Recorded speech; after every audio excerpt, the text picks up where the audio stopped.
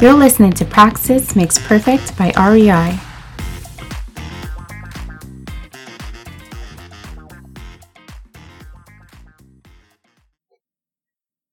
Hi, I'm Carol, Education and Communications Advisor at REI. Hi, I'm Melissa, EDI Institutional Initiative Advisor at REI. And I am Christine, Communication and Education Advisor as well at REI. Welcome back, Christine. Thanks. So, Christine was on mat leave. She's back and helping us do our first actual new episode of Praxis Makes Perfect with the REI team. Today's episode, You're in Luck, is another two-part episode, and it's about Caribana, also known as Carnival or Carnival. Now, many of us recognize this celebration as the quintessentially colorful, glamorous, and globally renowned festival celebrating Caribbean culture that happens annually here in our own backyard, Toronto. Now, most of us think about a big street party when it comes to Caribana. But did you ever think about the origins of this celebration? While we will talk a little bit about how Caribana and Carnival was started here in Toronto in the 60s, what we mean by origins is the reason why Caribana takes place at all. More importantly, what is Caribana celebrating? Fortunately for us here at REI, we have Melissa, who has not only been active in Caribana, but hails from the Caribbean. Hey, come on, Melissa, tell us where you grew up. So I grew up on the beautiful island of St. Lucia, which is in the West Indies, in the Caribbean. But I think before we dive into the origins of Caribana, I think we should start with the origins of Carnival. Carnival is a form of resistance. The festival originated in Italy with Roman Catholics, and it was later spread to the French. The French colonizers later brought the tradition to the Caribbean islands. Carnival is traditionally a pre-Lenten celebration that occurs in February before Ash Wednesday. Hence why the parades in the islands are still held on Monday and Tuesday. It is said that Carnival is a farewell to meat, flesh, and vices during Lent until Easter. Wow. Well, I can actually relate to that a little bit. The farewell to meat part, or even in anticipation of fasting, because that leads to an occasion to actually indulge in some of the things, growing up Catholic, some of the things that tend to be banned before they're banned, right? Like the weeks before. I remember my aunt's cooking up a storm. Let's eat meat. Not allowed next week. Something like that, right? But we definitely don't have a similar, just as colorful tradition of the carnival, though. So, can you tell us a little bit about how it all started then? How it leads to what we have now as Carnival or Caribana. Yes, so it is widely believed that the first carnival in the Caribbean occurred in Trinidad and Tobago in the late 18th century, when a flood of French settlers brought the Fat Tuesday masquerade party tradition with them to the island. They excluded the enslaved from the festival and lavish masquerade balls. After emancipation, however, the carnival transformed into a celebration of the end of slavery.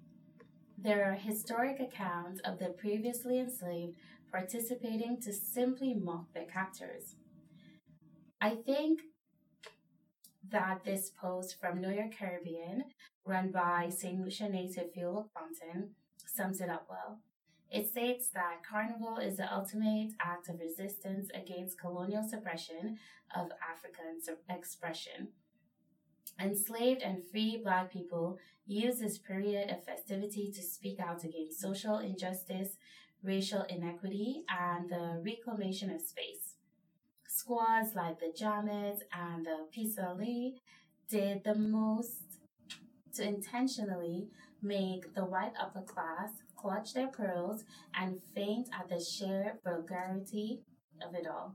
In St. Lucia, Omas is still a big component of Carnival, where people make satirical costumes about the current state and events of the government. Oh, That's wow. awesome. Yeah. So the political satire part of it is definitely something that really drew me into this theme and topic, especially those, those notes that you shared with me. The protest, especially the emancipation part. And I guess it gets lost, because for people not familiar with it, you just see the street party, right? So even the way it's promoted nowadays, some do still maintain those links to the history. I see all the websites, but if you don't really look, you won't find them necessarily right away. So, notably, there are still carnival celebrations. And to my mind, what immediately, it conjures up just being so much aware of American culture, for instance, having been from the Philippines, which is colonized by the US. Mardi Gras, in the US is a big thing. It appears to be rooted in a similar colonial encounter or resistance. And here I don't want to say colonial tradition because clearly the cultural and political traditions have arguably been turned into something else by the subjects of colonization, right? So it might have been introduced initially by the colonizer, but it now has really a tradition of protest. So, what about the significance of the date? Because we talk about how many of the traditions started a few days, the week before Lent, and yet August is when we actually celebrate Caribana, right?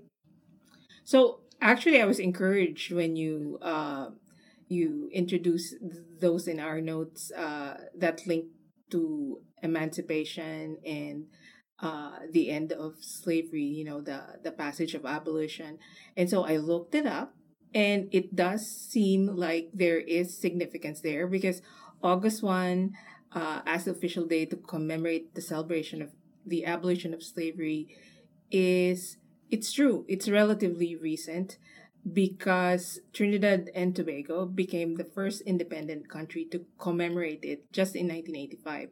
Although we know that the passage of abolition into law, of course, just the formal passage of it doesn't mean it really, really ended then, was also August 1 in 1834, which was originally Britain's Abolition Act receiving royal assent. But yeah, that's true. I'd rather like thinking about it in terms of when Trinidad and Tobago commemorated it themselves, right? As the bigger influence, rather than the British Abolition Act. To be honest, right? Because in reality, many of the effects are still felt today, right? But the celebration, now is in August. The first week of August, August 1, is celebrated here in Toronto as Caribana. Is it celebrated at the same time in the Caribbean? No. So back in the day, if we're thinking about Lent is a period of 40 days before Easter. So Easter is usually in April, so it would traditionally happen in February, right? And it would happen the Monday and Tuesday before Ash Wednesday. And I think due to tourism, the influx and the importance of tourism bringing in revenue for the islands, they decided to separate the carnivals within the different islands and have it during different time periods so that many people can attend the different carnivals Okay. or carnival hop, etc. Even if I'm very opposed to the dependence on tourism as a main source of revenue in the Caribbean. At least, even for us in the diaspora, it gives people a chance to experience the different carnivals, because every year I guess you'd have to choose which one you'd want to go to if it were all happening at the same time. Yeah. Yeah, but even I think Cropova in Barbados happens the same the first long weekend in August. Okay. And I think, I'm not sure if this has always been the case, because for them, it has almost a different meaning. Crop over means reaping the harvest, etc. Okay. Right? Yeah, so yeah. I have to look into their history, but from the time I know myself, well, I'm only 30 plus tax, but known to me, crop over has always happened in August. Yeah. Is that HST or GST? No comment.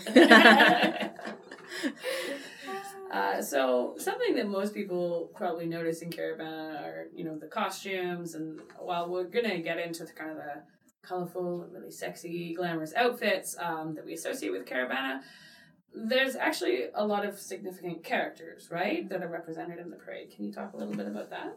Yeah. So in Grenada, after the end of slavery, gangs of recently liberated slaves covered in black grease, molasses, or varnish took to the streets and rejoiced in their freedom. And this is where it gets even more interesting, because dressing up like this, or what eventually came to be known as a character called the Jab, it turned out to be a way for the newly emancipated to mock their former masters. This is one of the oldest carnival characters, dating back to the days of slavery. The Jab Molassie means molasses devil in French patois. This is what the slave masters used to call their slaves. And Jab, who is represented covered in grease or molasses, represents the ghost of a slave who met his death by falling into a vat of boiling molasses in a sugar factory. As you may know, sugar was one of the popular crops that the slaves had to work with, reap. So I'm not sure how it was working, how that worked.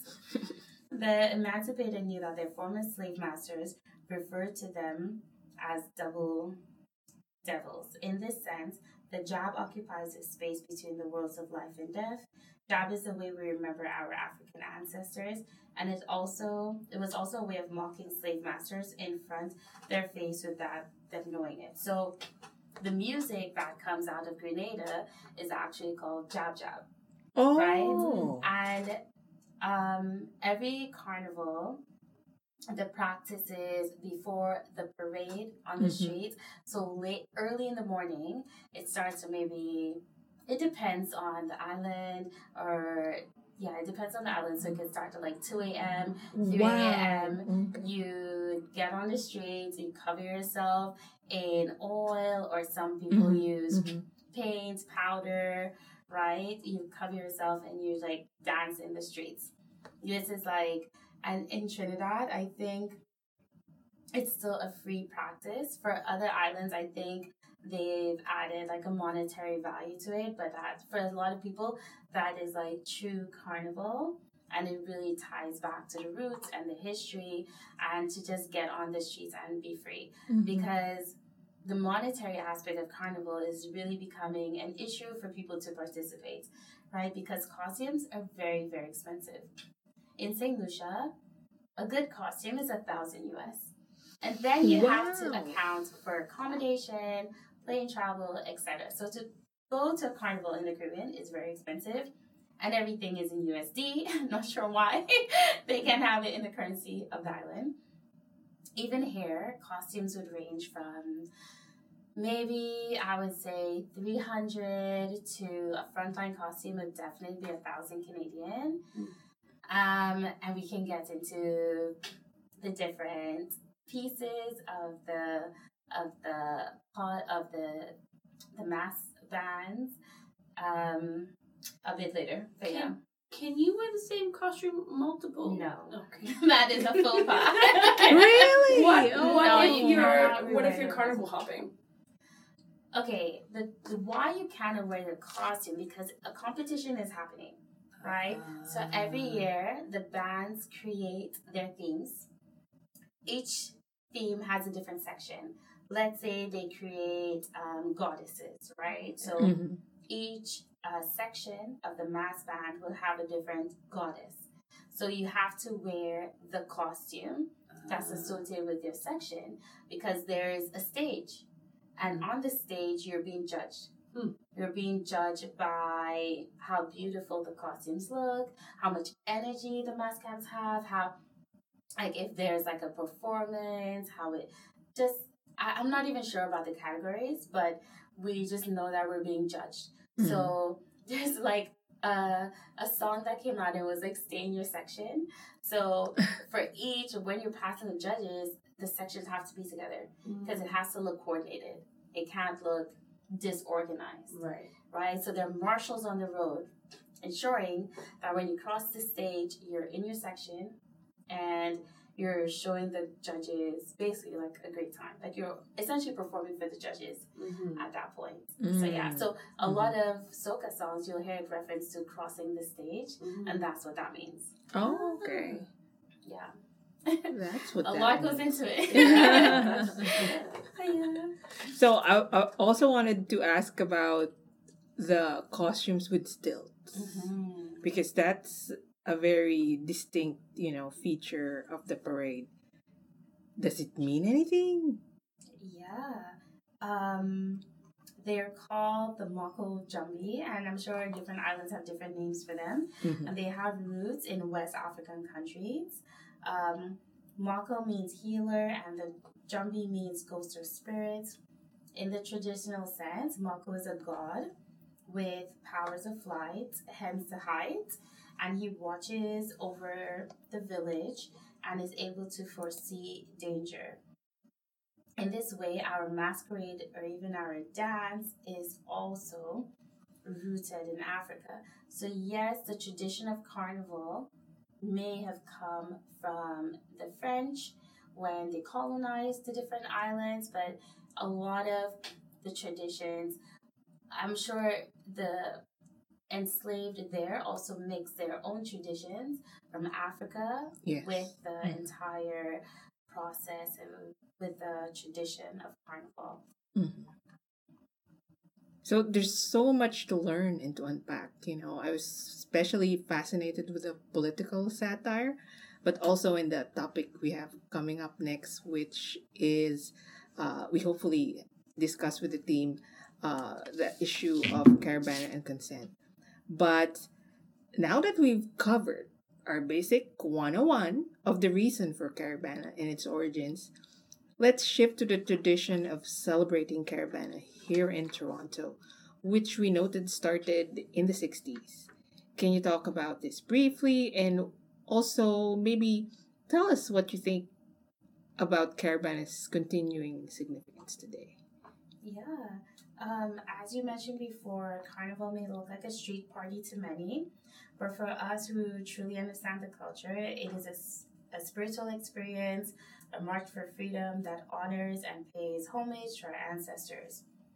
Today, Caribana is also a fight for space in Toronto from immigrants who consistently feel, or I can say constantly feel, unwelcome, policed, and discriminated against. Shanice Ansteele, who was one of our panelists last Inclusion Week, posted a very good rundown on her Instagram about the Caribbean Festival here in Toronto. I'll reference a few facts that she shared from her post. The first Caribana Festival, as it was originally called, took place in August 1967 and was one of the first Caribbean festivals to be held outside of the region. Until 1990, it was held on Yonge Street until it was moved down to Lakeshore. The festival was established by the province of Ontario in 1967 to join in celebrating Canada's 100th birthday.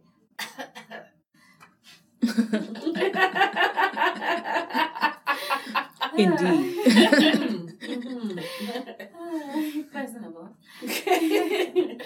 Caribana was driven by community volunteers and initially did not receive any funding from any levels of government.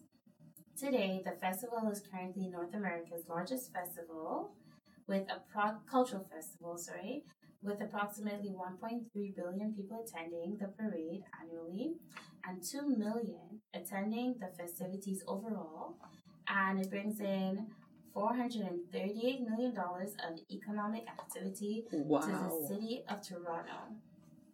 And due to the global pandemic, Caribana is now returning after 3 years. But I was just reading this and I just thought that something that we didn't bring into the conversation is how much Caribana is policed every year.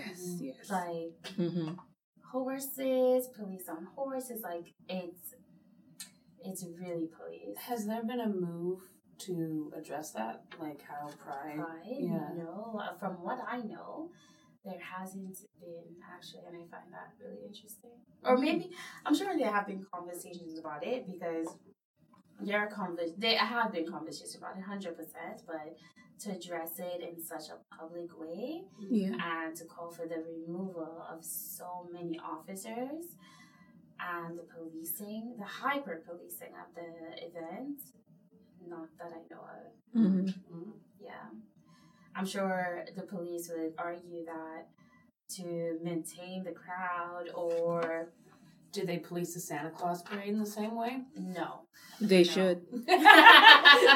Those children get crazy. And one time, Mayor Ford was giving away candy. We don't know what was in that. I don't know. Yeah, too much sweets. It's definitely hyper policing going on there, and we can see that for, quite frankly, many Black events. Actually, there was a fete that was occurring in, was it Markham the first time? Because there's like a place called Markham Fairgrounds. And I think like the first time a party was going to happen there, they shut it down, saying that it was too loud or residents were complaining. Meanwhile, this is in a field, in a non-residential area. There are no residents around, but I believe that the mayor didn't want that type of event happening in their city. And that type of event meaning an event with predominantly Black people. So our events have like always been policed. I hear promoters always saying like it's so hard to find spaces to hold their events, or the owners give them such a hard time, right?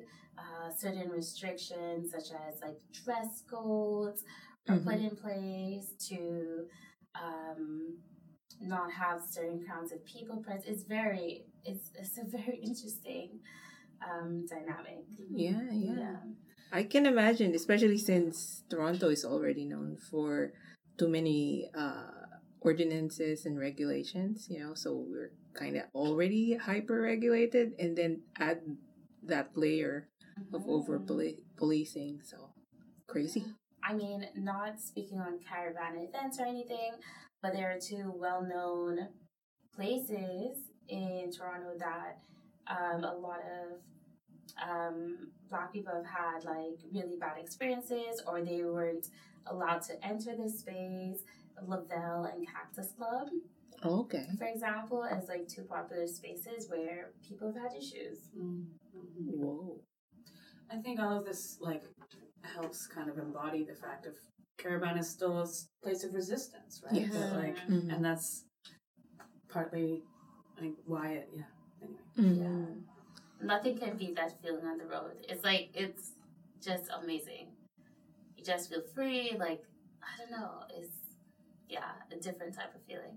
And now I regret not getting a costume for this year. Is there not still time? I doubt it. Like, you would have to find someone with your size, because like specifics to like, how early usually do you have to prepare? The mass camps, they drop costumes. The mass bands, they make the costumes in the mass camps, and they physically make them, right? So their launches are usually April, May, late April, early May. Very early. So that's when you have to get it, because it takes a while to put all these costumes There's always next year, Melissa. Yeah, always next year. Let's see. What do you do with your costume once you're done with it? You can keep it. You can throw it. Depends on you, how much space you have. What I used to do, I used to keep the headpieces as decoration. Oh yeah, they're fantastic. Yeah. So I just used to replace them yearly. Yeah. Well, actually, we're going to have to end it here, but we will talk more about the costumes in the next part, because in that part, the team will talk about what is a likely key feature of the politics of resistance that is Caribana, or that Caribana is rooted in. And this is the way sexuality figures prominently in the way the celebration happens, right? Melissa will continue to lead our discussion, starting with the jamette. If you don't know what that is, well then all the more reason to tune in to part 2. Thanks for listening.